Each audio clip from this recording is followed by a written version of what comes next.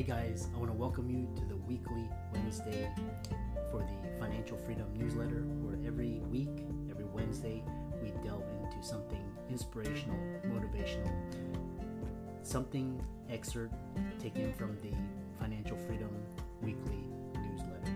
Wherever you are, if you're listening on Spotify, on iTunes, Google, be sure to click the like, subscribe, share, comment. And without ado, let's get into the show.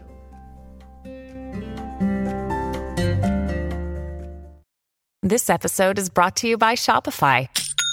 Forget the frustration of picking commerce platforms when you switch your business to Shopify, the global commerce platform that supercharges your selling wherever you sell. With Shopify, you'll harness the same intuitive features, trusted apps, and powerful analytics used by the world's leading brands. Sign up today for your $1 per month trial period at shopify.com/tech, all lowercase. That's shopify.com/tech.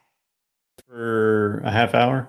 Hey guys, welcome to this week's podcast episode for the Financial Freedom Podcast. I'm really excited about today's guest, Brian Childress. He's a technical advisor, fractional CTO. If you're wondering what that is, there's previous episodes about what a fractional CTO, CMO is, and we're going to talk today all about technology, innovation, software, SaaS, founders, entrepreneurship. I'm really excited about today's guest. Brian, welcome. Yeah, thank you. Really excited to be here. Yeah, we connected through Podmatch, and tell people about your background, your story, how you got started, and we'll get right into it. Yeah, so I got into technology many years ago. So I'm a software engineer, software architect by trade and training. So I have the opportunity to work with a number of different businesses and startups building out their technology, building out their software. Yeah. So what was it about? When I was growing up, the mantra was to get a job basically, and high paying professional job. But now it's like software is eating the world. So what was it about software that appealed to you? It's kind of interesting. I didn't really get into software until probably after my undergraduate. I wasn't the kid that was writing games and code at 8 years old. It wasn't me. But I got into software because I really like solving problems and I really like building things. And software just turned out that it offered both of those. Software as an industry really requires you to be constantly learning. Like, it is required to always be learning, or you're going to fall behind really quickly. And I think that really spoke to me, something that I really enjoyed.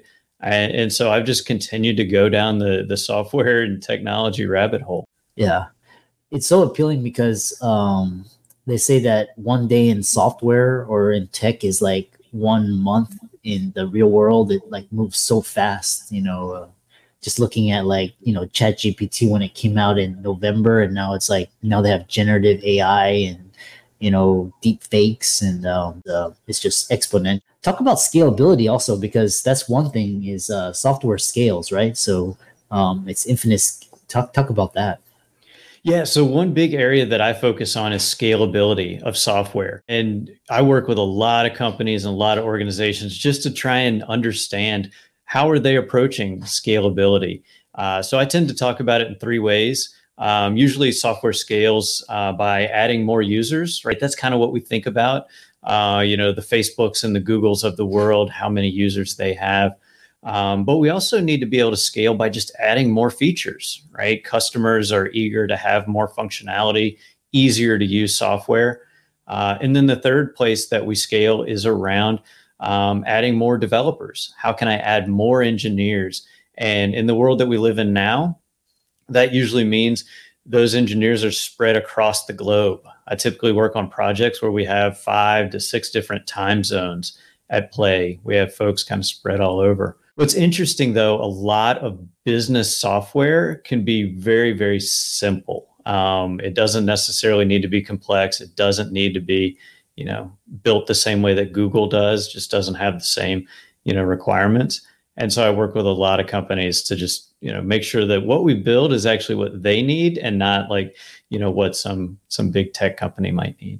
And I love this idea of creating a prototype or a MVP, minimal viable product. So talk about for non-technical founders, a lot of founders, they are good marketers or sales, or they're good at building relationships. So talk about simple software always wins in developing software as a non-technical founder.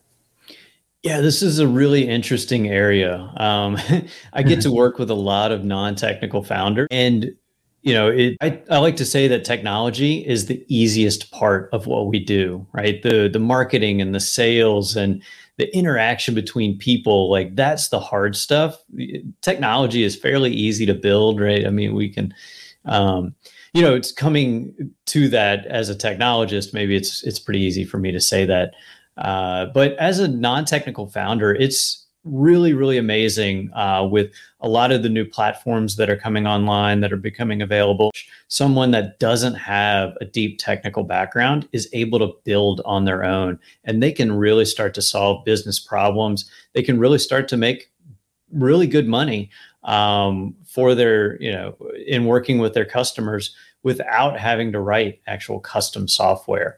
There's a lot of things that we can do before we ever actually have to start, building an app or creating something out there. And what are some of the biggest challenges non-technical founders face? This is something I've been thinking about a lot and talking with a lot of colleagues in the industry on.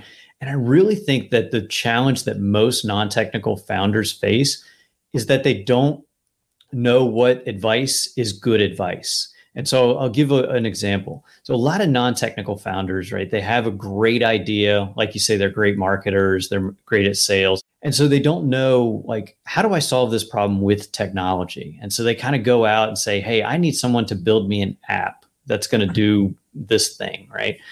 And so they'll talk to their friends. They might have a cousin who, created a website at one point. They may go to some new college graduates. They may, try and hire a consulting agency, and they're going to get a huge estimate for what it's going to take to build this thing. And so they're confused. A lot of non-technical founders just don't know where to start. And so, they may have limited money to actually put into the project. So they're going to kind of buy what they can afford right now. And a lot of times, unfortunately, what they're buying is actually not really a good product or good advice. So that's usually where I come into the mix, is after a non-technical founder has had that experience where they've worked with a development agency or they've worked with a freelancer and just are not happy with what was created. So I get to come in and kind of clean things up and get the product going in the right direction for them. Yeah, I love that. So the other question is, what factors to consider when hiring freelancers, consultancies, or agencies? And we'll talk about making or how to avoid mistakes when building the SaaS company. Yeah, I think to take your first question there, what are some of the areas that are things that we really need to consider? Yeah, this is a great area to look for recommendations from friends and colleagues. Who have they worked with and had actual great success? Talking with other clients of the freelancer, the development agency, seeing what their experience was like, really just getting a good idea of what they're able to deliver. One of my benchmarks that I look for when interviewing either freelancers or development agencies is how many questions do they ask of me as the person trying to hire them versus how much, just initial guidance are they giving? Because if, a freelancer or an agency comes in and says, oh, I have a rough idea of what you're trying to build and it's going to, require these technologies and it's going to take us this long and require this many people and it's going to cost this much, but they haven't really dug into the business and really understanding what it is we're trying to build. To me, that's a pretty big red flag. Because they have a prescribed set of ways that they work that may not fit in my unique scenario. Talk about avoiding these mistakes when building their SaaS company. And you also talk about risk of hiring an offshore developer?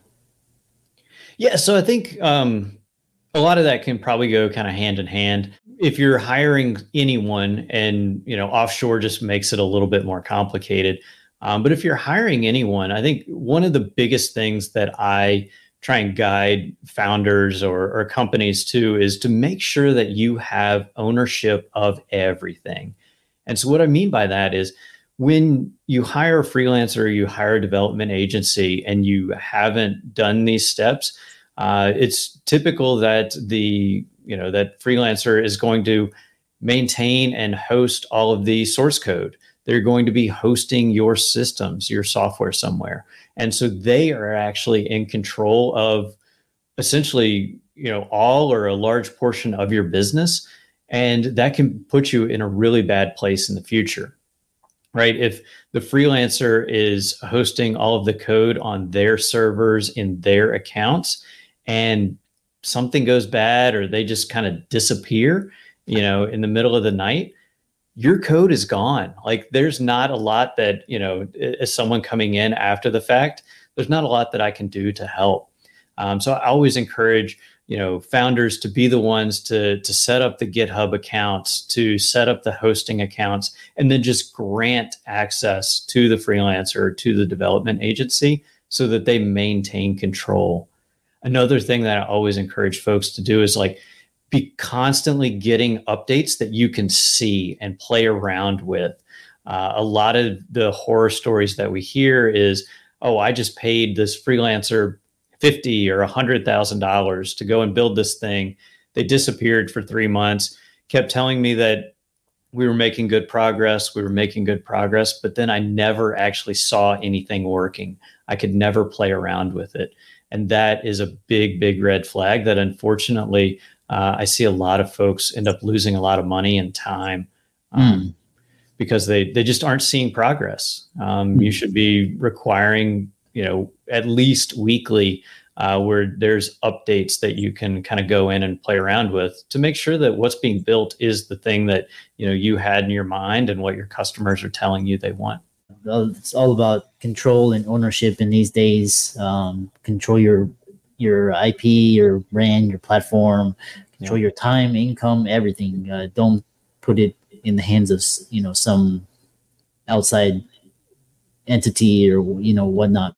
The other question is, should founders spend time building their idea or validating the idea? I encourage founders to validate the idea. I like to say, if you can't sell, a prototype or sell the idea to someone, you either haven't found your ideal client, you haven't, hit on the right pain point that folks are really looking for a solution.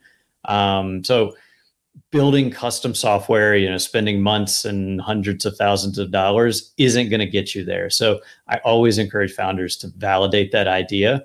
When you have people just trying to throw money at you because they're so excited that you might be the one to solve their problem, then you know that you've touched on, you found the right solution, and you found your ideal client.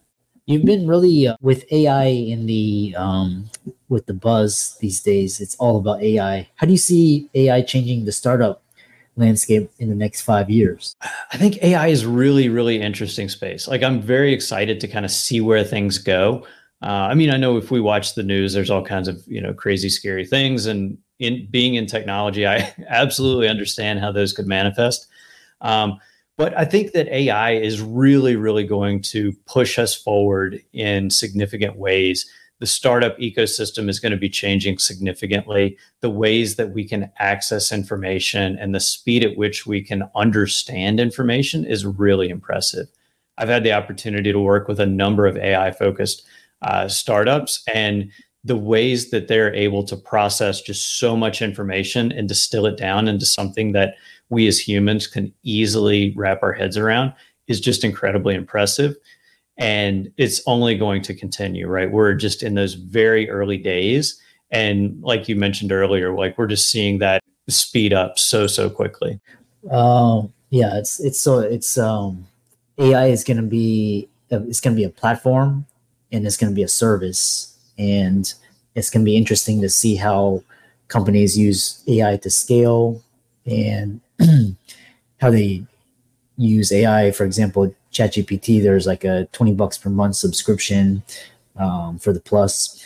And then, so what advice do you have for founders looking to scale their SaaS company? So again, I think scaling happens in three ways. If you're trying to add users, really try and figure out the current users that you have. What do they like? What do they not like? And double down on the things that they do like and try and address problems with the things that they don't like. See if they have friends, see if they have colleagues that have similar challenges, and you may be able to bring them in on your product. Scaling the underlying infrastructure, that's fairly easy to do. I mean, there's a lot that we can just pay more money for hosting to add additional users. And then I think just being very strategic in your product roadmap, just making sure that the features that you are adding to the product really make sense for you in the medium to longer term strategically. A lot of areas I see founders kind of get tripped up is they try and add features for every customer that they have. And then over time, the product just becomes very confusing, very difficult to work on, and customers just become kind of frustrated. So don't try and solve everyone's problems, but really being strategic in what features you do add to the platform. Yeah, I love that. Kind of as we kind of wrap it up, we have around 5-7 minutes talking about, your success, what's helped you succeed, what's held you back, how can people contact you, check out your work, reach out to you, etc. Yeah, absolutely. So some of the things that I think have really led to my success is really pushing myself, pushing outside of my comfort zone. Speaking to you today, 4 or 5 years ago would have terrified me, right? But now I really enjoy it. I love going to speak at conferences and being up on the public stage.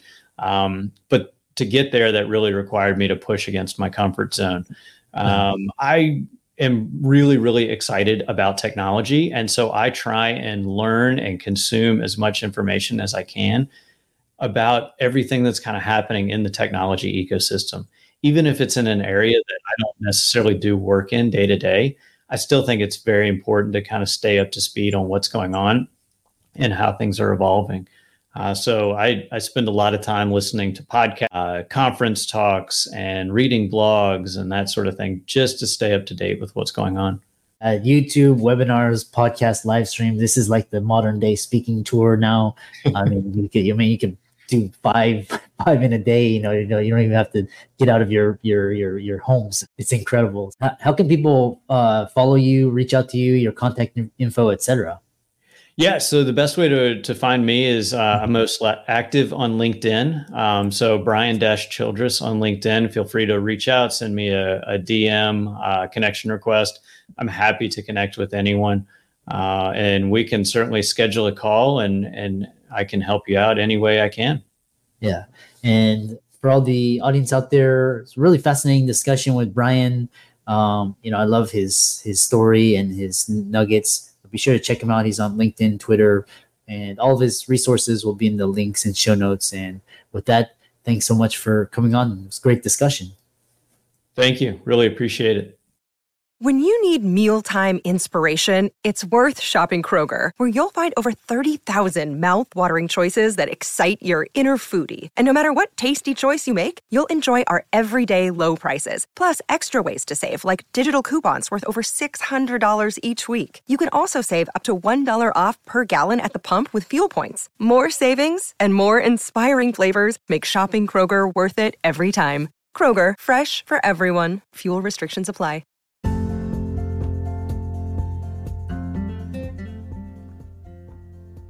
Hope you really enjoyed that wonderful, inspirational, motivational piece. Again, wherever you are listening, if you liked it, be sure to like, comment, share, subscribe. We're on everywhere: Spotify, iTunes, Google, Amazon, Audible. And without much ado, be sure to thank this show's sponsors, and we'll see you next week.